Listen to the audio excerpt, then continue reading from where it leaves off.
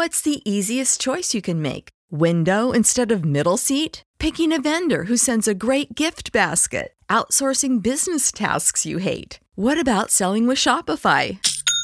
Whether you're selling a little or a lot, Shopify helps you do your thing, however you cha-ching. Shopify is the global commerce platform that helps you sell at every stage of your business. From the launch your online shop stage to the first real-life store stage, all the way to the did we just hit a million orders stage. Shopify's there to help you grow. Whether you're selling scented soap or offering outdoor outfits, Shopify helps you sell. Wherever and whatever you're selling, Shopify's got you covered. Sign up for a $1 per month trial period at shopify.com/try. Go to shopify.com/try now to grow your business, no matter what stage you're in. Shopify.com/try. I also came from this place of insecurity that I'm not the most flexible dancer. My hamstrings were tight, and it gave me a way to really get in touch with my flexibility. But of course, I didn't realize it was really like my body type. And I was just given of that platform to kind of exploit what I already have. So this is the thing as well. Welcome to the True Fiction Project, a podcast series that explores the origins of fiction. Every week, we begin with an interview, nonfiction, followed by a creative piece, fiction, inspired by something from the interview.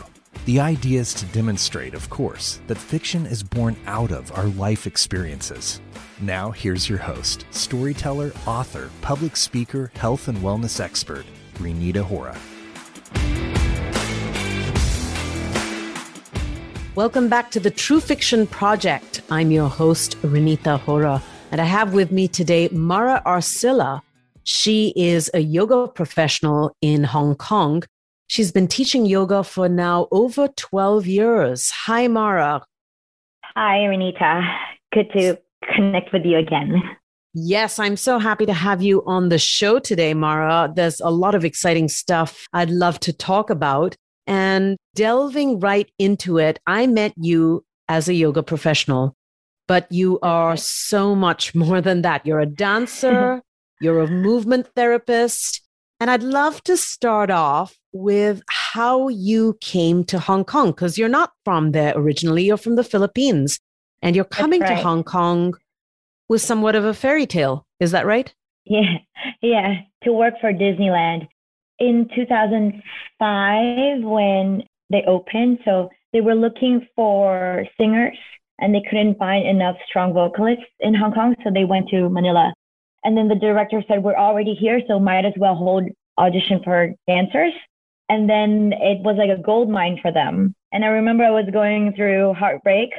So I said, there's nothing left for me in Manila, so I might as well take this. And it was a far cry from what we used to do back home, like with the dance works that we were doing. So for us to give that up to work for the Mickey Mouse is, it's quite far. But it was a chance for us to live a different life. Because if you're a performer in the Philippines, you're just going to earn peanuts. But I've always known that it was just going to be a stepping stone for me. So I came to Hong Kong, and then they offered me this role of a dance captain in one of the shows. I was never really in the parade. And then I was moved to another show where I became an aerialist. And it was so strange because I'm actually scared of heights. And I told the director that I don't want this role, but they gave it to me. So I was a bird in the Lion King show. I was put on a harness. So I wore a harness every day, attached to a single cable, and I had to fly. And then I knew that if I do this every day, it's going to cause something in my body, like some serious injury. So that's when I started to take yoga classes. I see. Mm-hmm. Now, I thought for some reason that you were, correct me if I'm wrong, Tinkerbell. Were you not Tinkerbell? No. You were not Tinkerbell. For the blondes. No, I was a spirit bird in Lion King. I wore a white costume. Okay, a spirit bird in Lion King. Yes, I see. Right. That was your... Now, before we go into the yoga, though, tell me a little bit more about your background before you got to Hong Kong. You were a dancer and you said that this was a real opportunity for you. And it was, even though they flipped this from looking for singers to dancers, that really opened a door for you because in the Philippines, you would be paid peanuts. Tell me more about that and how that changed your life. I've been dancing since I was 5. I started with classical ballet and then I got a scholarship. It's a national scholarship. So they hold auditions throughout the country and they only choose 40 students a year. And my major was ballet. So I was plucked from my family as young. I was 12 and we all had to live within the campus grounds. So in the mountains. Imelda Marcos actually built it. And so it was a scholarship. And then after 2 years, I actually got kicked out. But not because I was failing in my grades. I was just a rebel teenager, which was in a way a blessing in disguise because after that school, you just go to a ballet company. And so it just fast-tracked me to be working for a national ballet company earlier than my peers. So I was a company scholar already at 14. I was with Ballet Philippines.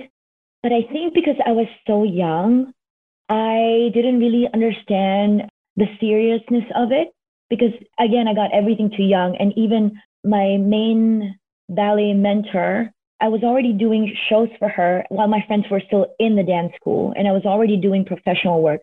I think I took advantage of it. So at 16, I kind of lost passion for ballet. I was studying in the city. So my mom had to send me to an all-girls school because it was close to the ballet company. But, you know, it's the influence of going out with your friends. But I also noticed the shift in me in the sense that because dance allows you to live a disciplined life. And because I didn't have that to support me anymore, I was very lost.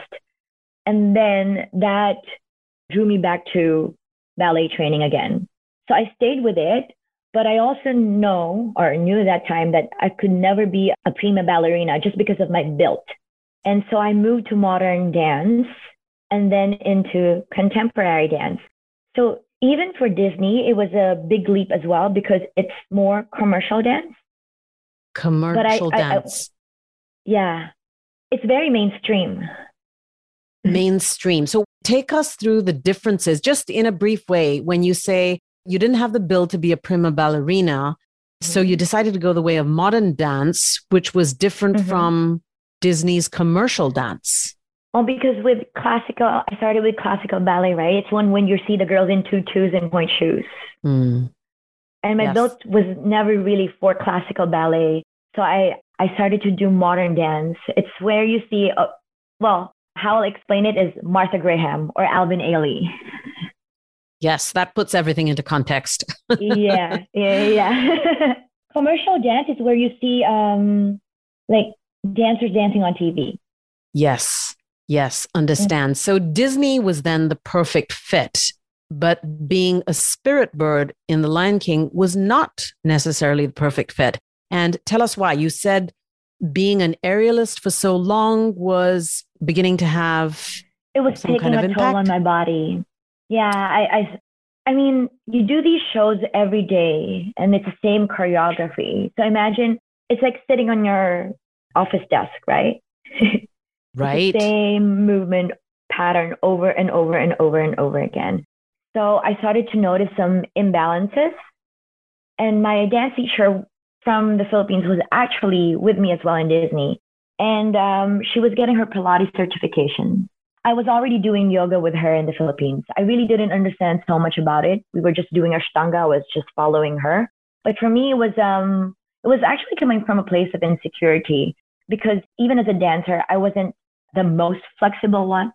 And I had this image that, okay, yogis are flexible and they're quiet and they're calm. And then I said, and she offered it to me. She said, because I'm doing my Pilates certification, do you want to take over my Pure membership?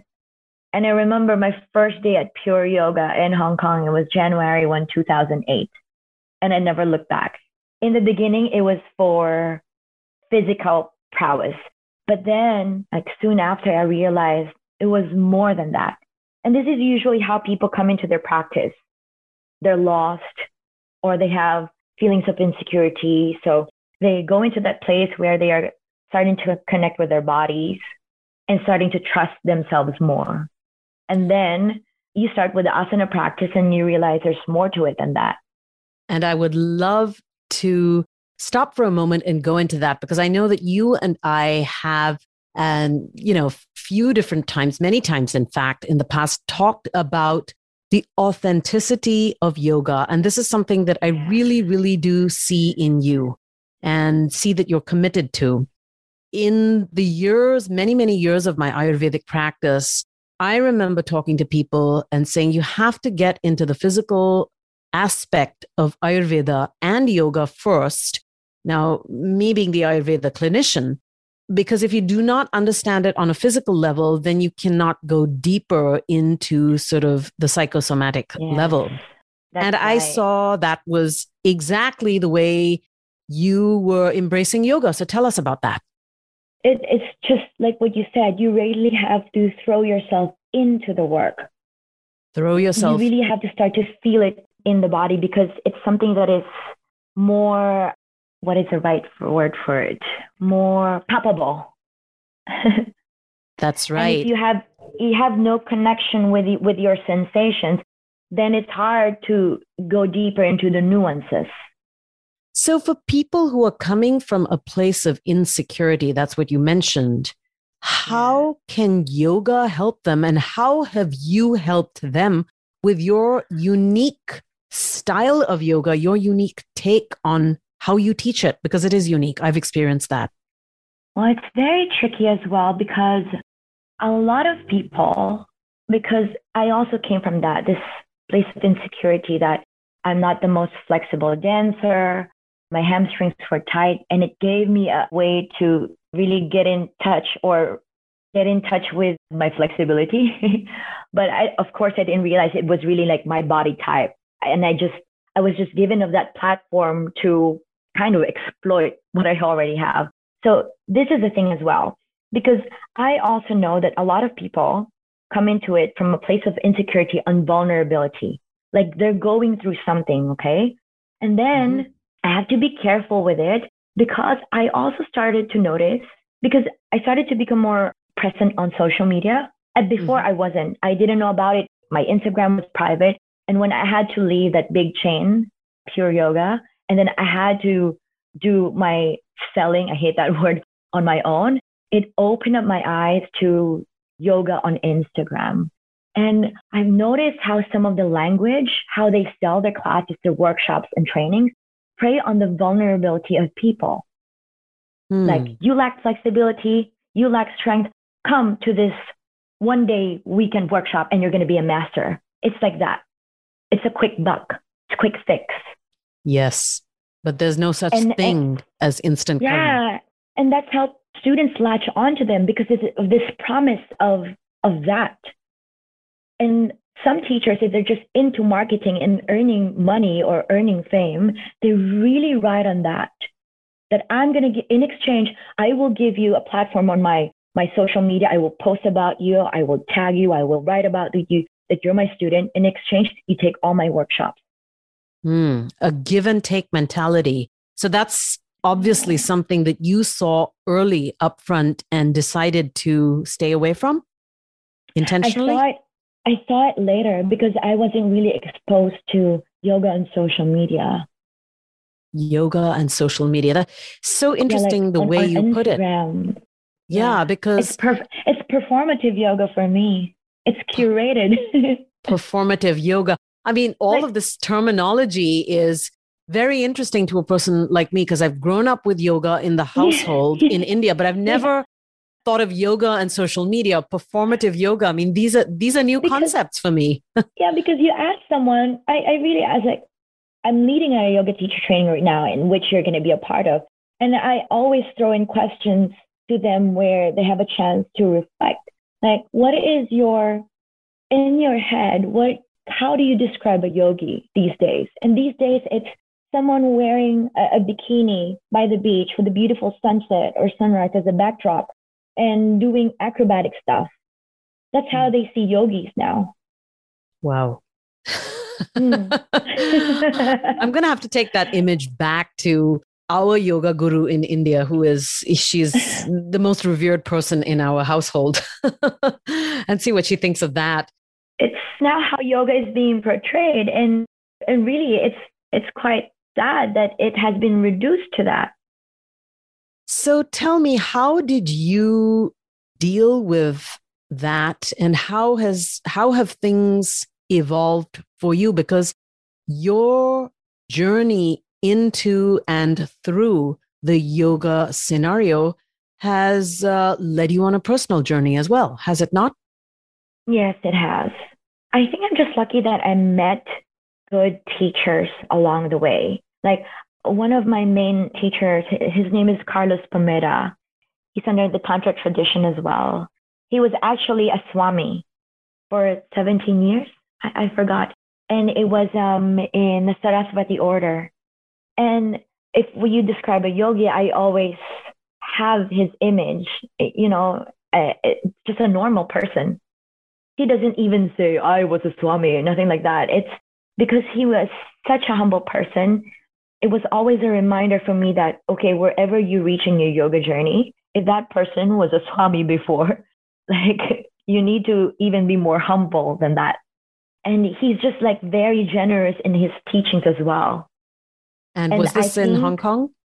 Yeah, in Hong Kong, because before, like all these yoga masters, yoga teachers used to travel around the globe to give lectures and to give classes. And that's how I met him, because one of my teachers directed me to him. So I remember for the Yoga Asia conference, I stopped taking so many asanas, like the classes. I remember every year that he would come, I was just always sitting in his lectures.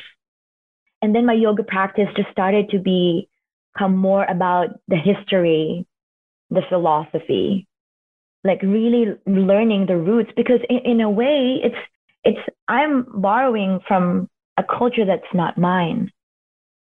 How is that though? I mean, the culture of yoga is for all. I mean, that's what we're taught. It is for all. It is for all. But it's also so important for me to recognize that where it's coming from, really. So tell me more about that. Your journey it comes from through your journey through yoga, and the recognition of where it comes from and what that means to you and how that has impacted you. I think it's just respect. I see myself as a practitioner, as a gatekeeper of this tradition. And it's important for me that I'm not saying I'm a purist, but it's important for me that I don't veer off far from its essence, really. So when you go back, like even with the training that I'm running, I would ask them, like, okay, in a nutshell, without you hearing what yoga is from Instagram, from like quotes, what does it mean for you? The original meaning. And what is that? To you, what is the original meaning of yoga? Atman, to reach Atman. Which means, explain to our audiences who have no idea what that means. What is Atman and how do you reach it? It's Brahman. It's pure consciousness. Pure consciousness. That's the journey. That's the journey. So in your journey, you actually now going from what started off as fantasy and on a Disneyland audition to fallacy, perhaps. Your journey has been through its own twists and turns. You actually got married to somebody in the yoga industry, which went through some twists and turns, right? Yeah. We were like a yoga couple. And he really helped me a lot in my yoga teaching career. I believe that because we were together, it really catapulted into that. And I also introduced him to my teachers. And we really helped each other out. But I don't know what it is about male teachers, really. They can't handle the gaze of the student. The gaze of the student. Okay. Of the student. I see. It's not just that, but not just male teachers, but a lot of teachers as well. And so I always say this in my teacher training as a reminder that you have to be careful of the platform that is given to you when you're in front of the class. Because it's so easy to think that you're amazing and you're the best person, because a lot of these people have their attention on you, right?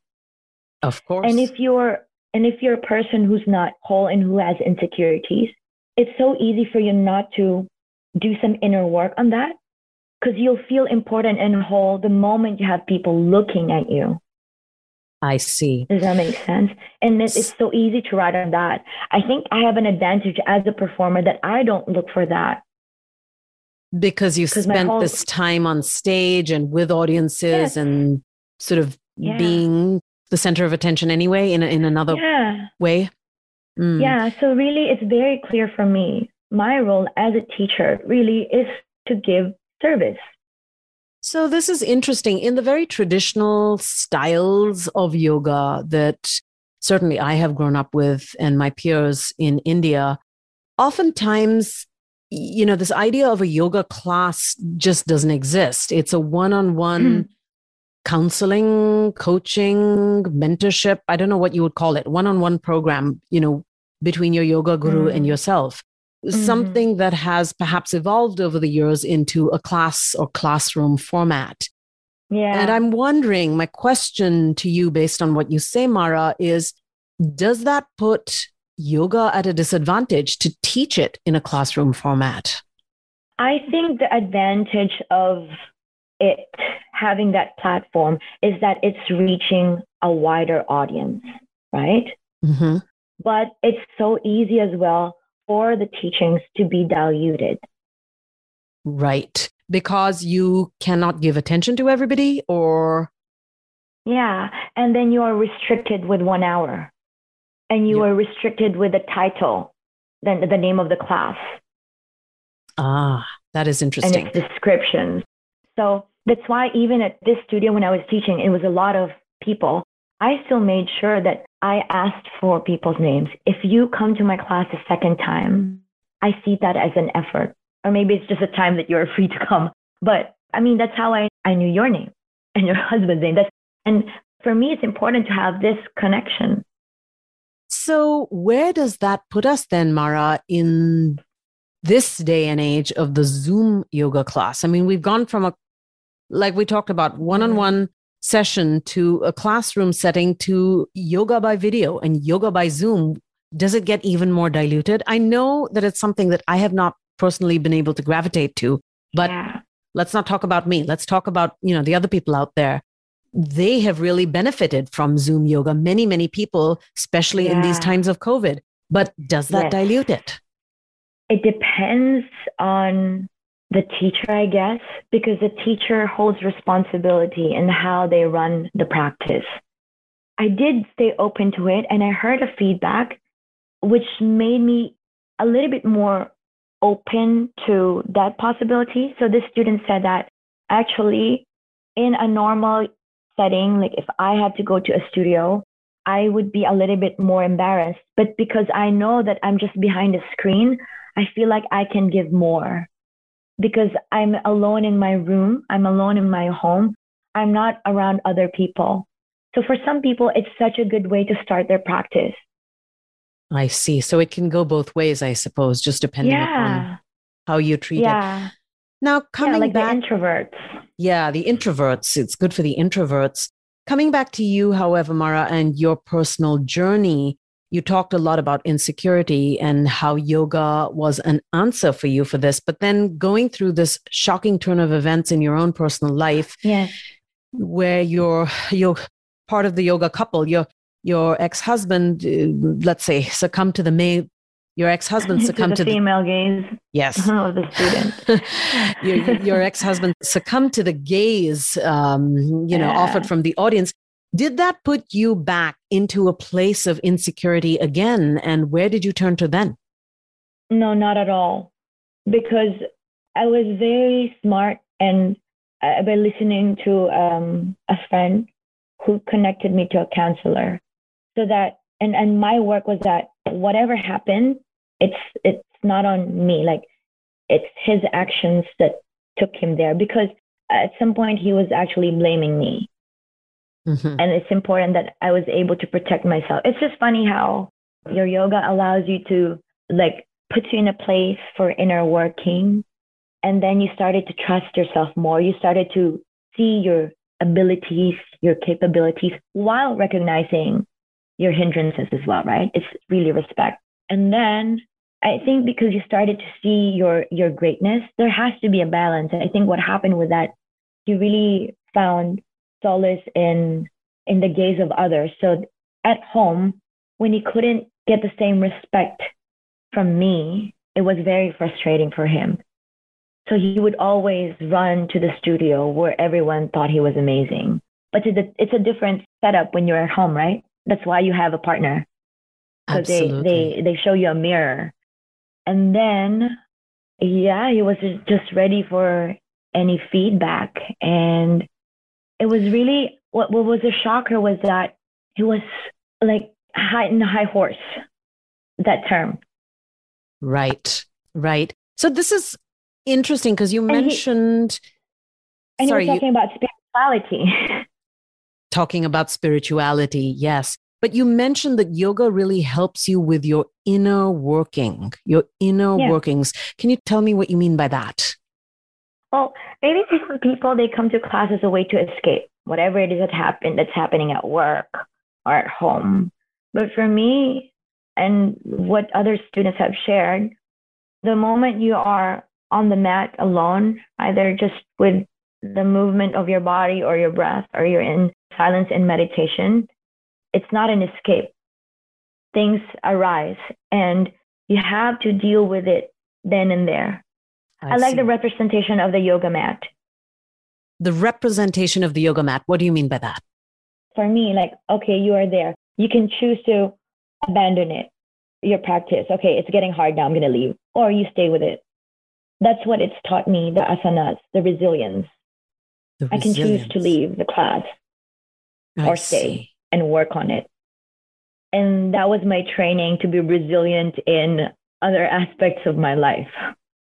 I see. Now that makes a lot of sense, perfect sense. And it is so wonderful to hear you put it in those words, how yoga teaches resilience, not just in the time frame of that class or on the four corners of the mat or the four borders of the mat, but just in other areas of your life. That's the training so that outside, hopefully you do the same. You do the same. Do you think people carry it to the outside? Have you seen that? I've seen them. I've seen it in my students. I've seen how they care for each other. Mm-hmm. Because you know me in my class, I offer partner work, right?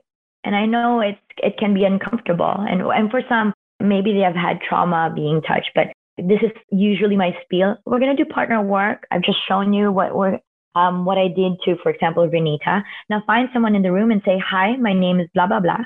And in the beginning, it's like you see people's eyes rolling, like, oh my God, I have to be with someone. And the moment they're in front of a person and the person saying, hi, my name is blah, blah, blah, the whole room, I'm not joking, shifts. The eyes lit up and suddenly it's like a wet market. And then that slowly moved to people talking after the class. And then I will say at the end of the class, oh, so when they say thank you to the class, I also say, remember to thank your partners for the work that you've done. And then it moves to the changing room. They talk. And then it moves beyond that. I sometimes even see that they're having coffee. And I ask them, oh, I didn't know that you were friends before. And they're like, no, we just met in class. Or someone would tell me, oh, I'm walking by the mid-levels escalator and someone came up to me and say, hey, Renita. And then she goes, what? Oh, yeah, Mara says your name a lot in class. So Mara's yoga class really is a way to push yourself or bring yourself or evolve yourself out of your state of insecurity. I'd like to ask one last question, Mara, because I know that we're coming up to time. And that is, you have gone beyond providing yoga as a therapy for your students, meaning your regular day-to-day students, to actually providing yoga as a training program in and of itself for others who would like to be teachers just like you. So you're effectively spiderwebbing out this whole yoga therapy style that you have created. Tell us a little bit more about that and the kind of workshops you're offering. Okay. This is my first yoga teacher training that I'm leading. It took me years to finally, because I had to wait. I had to make sure that I go through a lot of these like roller coasters for me to really find my voice as someone. I know my voice as a yoga teacher, but it's different to be a mentor to those who want to be a teacher. And I really made a decision, and I respect 5 Elements for that. My studio, the last studio I worked with, when I said, I want to run a teacher training, but I don't want to be part of Yoga Alliance. I don't believe in it. It's not a governing body. They're in the US. They don't come to Hong Kong to check the curriculum. But even if I don't have the Yoga Alliance certification, I have 4 amazing guest teachers part of the program. And that I know will bring their A game to it. And this teacher training, the main bulk of the work is to really make yoga accessible. Because right now you hear that it's the image of how yoga is portrayed on social media. I go back to that again.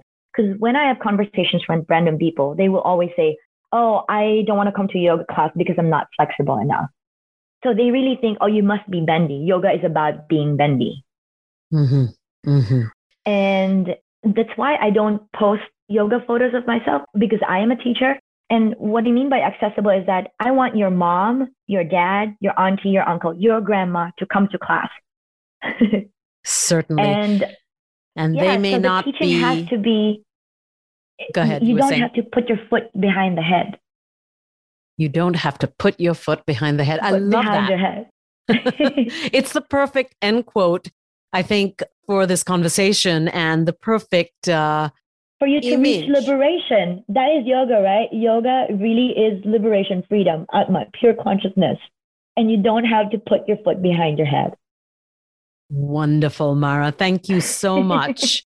Tell us where we can find out more about your workshop or yourself or the various yoga classes and therapy that you offer.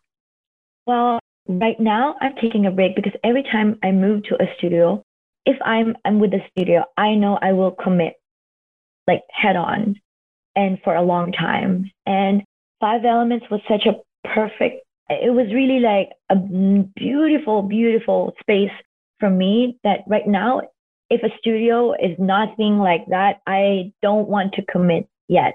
And I feel that after 12 years, because I've left the studio and then I'm on my own, I want to see how I can still continue to shift my teaching. So I've had studios talk to me. I don't want to make a commitment to partner with them.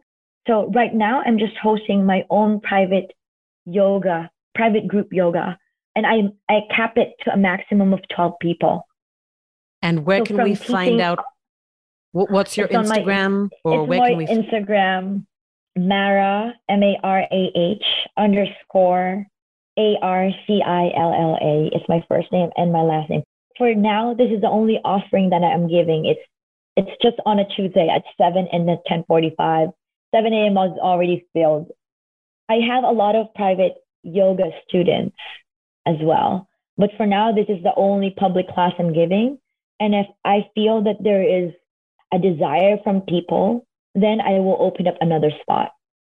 Wonderful, Mara. I want to change a relationship, right? Like if you feel that I could be your teacher and there are other people, I'll open up a spot. Thank you, Mara. So wonderful Thanks, talking Anita. to you. Thank you so much. Thank you. Thank you for this opportunity as well.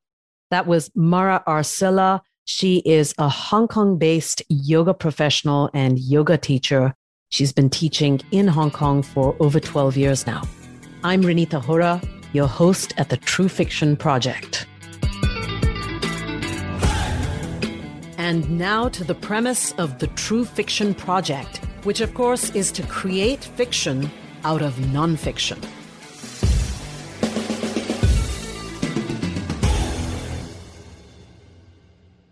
This is Angelika Sharma, filmmaker and writer from San Diego, California, reading from my story, Spirit Bird. Put your ass up higher. Push your hands deeper into the ground. Feel those hamstrings stretch like rubber bands.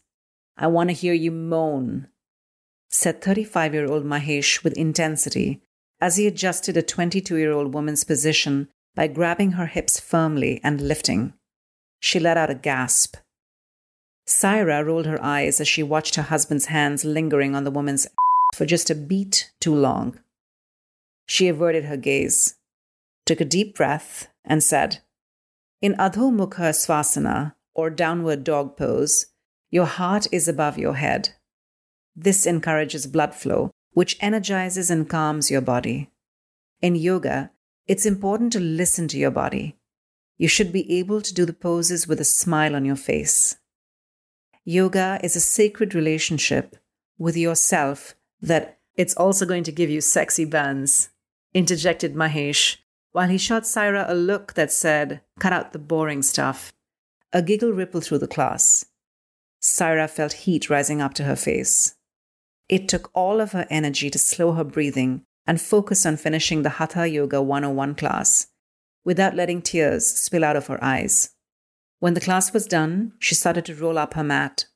Mahesh was swarmed by a group of sycophantic young women who apparently couldn't get enough of him. Saira put her mat under her arm and exited the wood-paneled yoga studio onto the busy street. She walked fast. The more distance she put between Mahesh and herself, the easier her breaths came. She couldn't wait to get into her car and listen to her Krishna Das chants. They always centered her. Ram bolo, bolo bolo Ram. Ram bolo, bolo bolo Ram. She dug around for her keys in her overstuffed bag. She started to empty out its contents onto the hood of the car. Her wallet, a bag of almonds, yoga pants, a wooden mala, slippers in a Ziploc bag, a water bottle, and a well-loved copy of When Things Fall Apart by Pema Chodron. But no keys. Exasperated, she began to walk back the 3 blocks to the yoga studio. She probably left her keys on the countertop when she was checking people in. She was in no mood to see the disparaging look on Mahesh's face when she came back to get her keys. But there was no other option. She would have to grin and bear it. How had they come to this? The yoga couple. Beautiful on the inside and out, toned and gorgeous. The it couple in Singapore.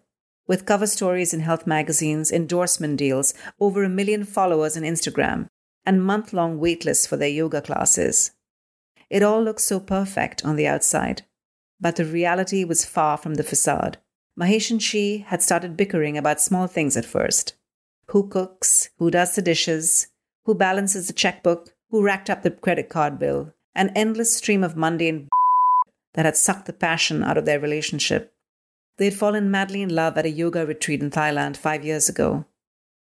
They had been inseparable for the entire 2 weeks, sharing dreams, meditating, laughing, making love, drinking wine and soaking each other up. He loved her with all her flaws, told her she was beautiful over and over again, until all her insecurities faded away. In Mahesh's loving gaze, she had felt like the most beautiful woman in the world. That was then, and this is now. 4 years into being married, running a yoga studio together, and being the most sought-after yoga couple in town. Their success exhausted her, but seemed to energize Mahesh. He couldn't get enough of the adulation, the money, and the yoga groupies in their crotch-hugging Lululemons and minuscule bandeau bras. She missed them, their practice, their journey. Somewhere along the way, their spiritual path had turned into an all-consuming empire she never wanted.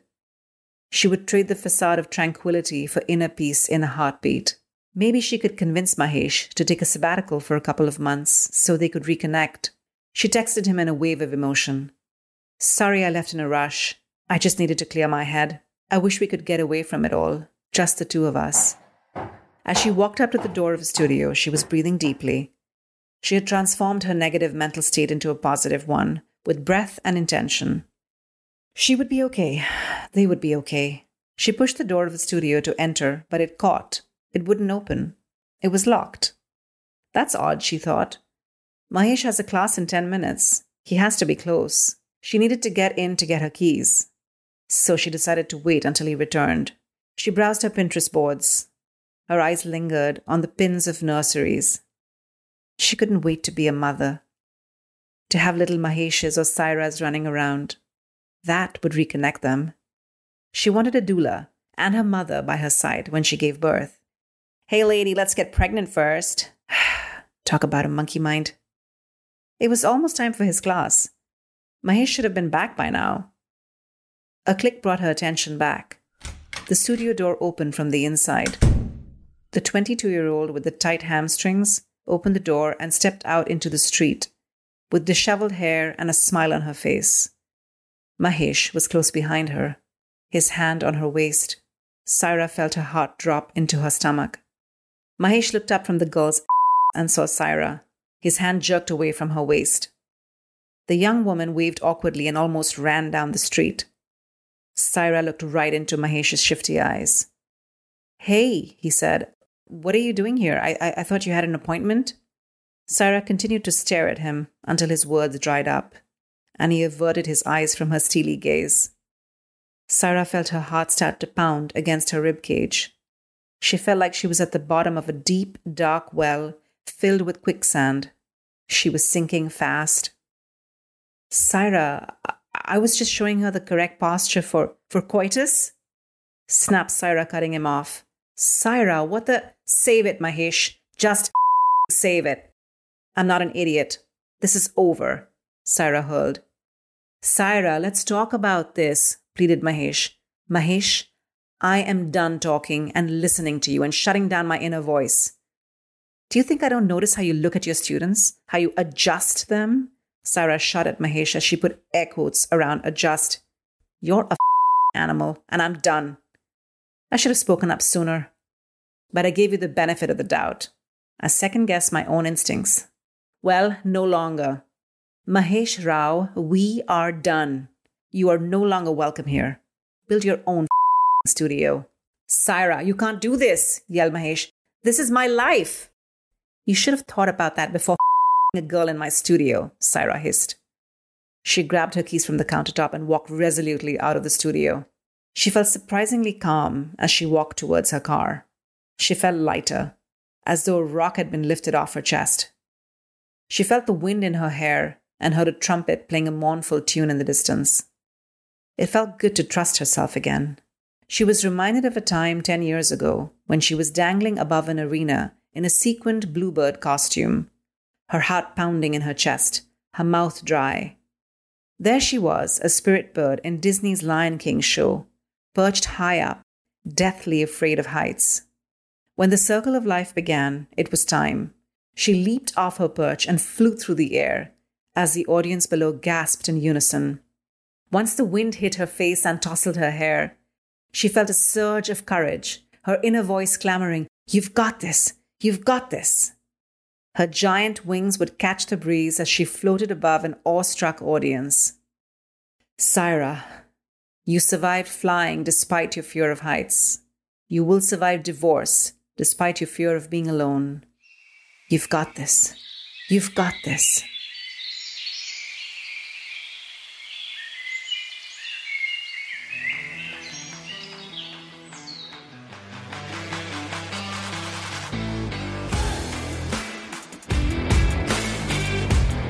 Thank you for listening to the True Fiction Project with Renita Hora.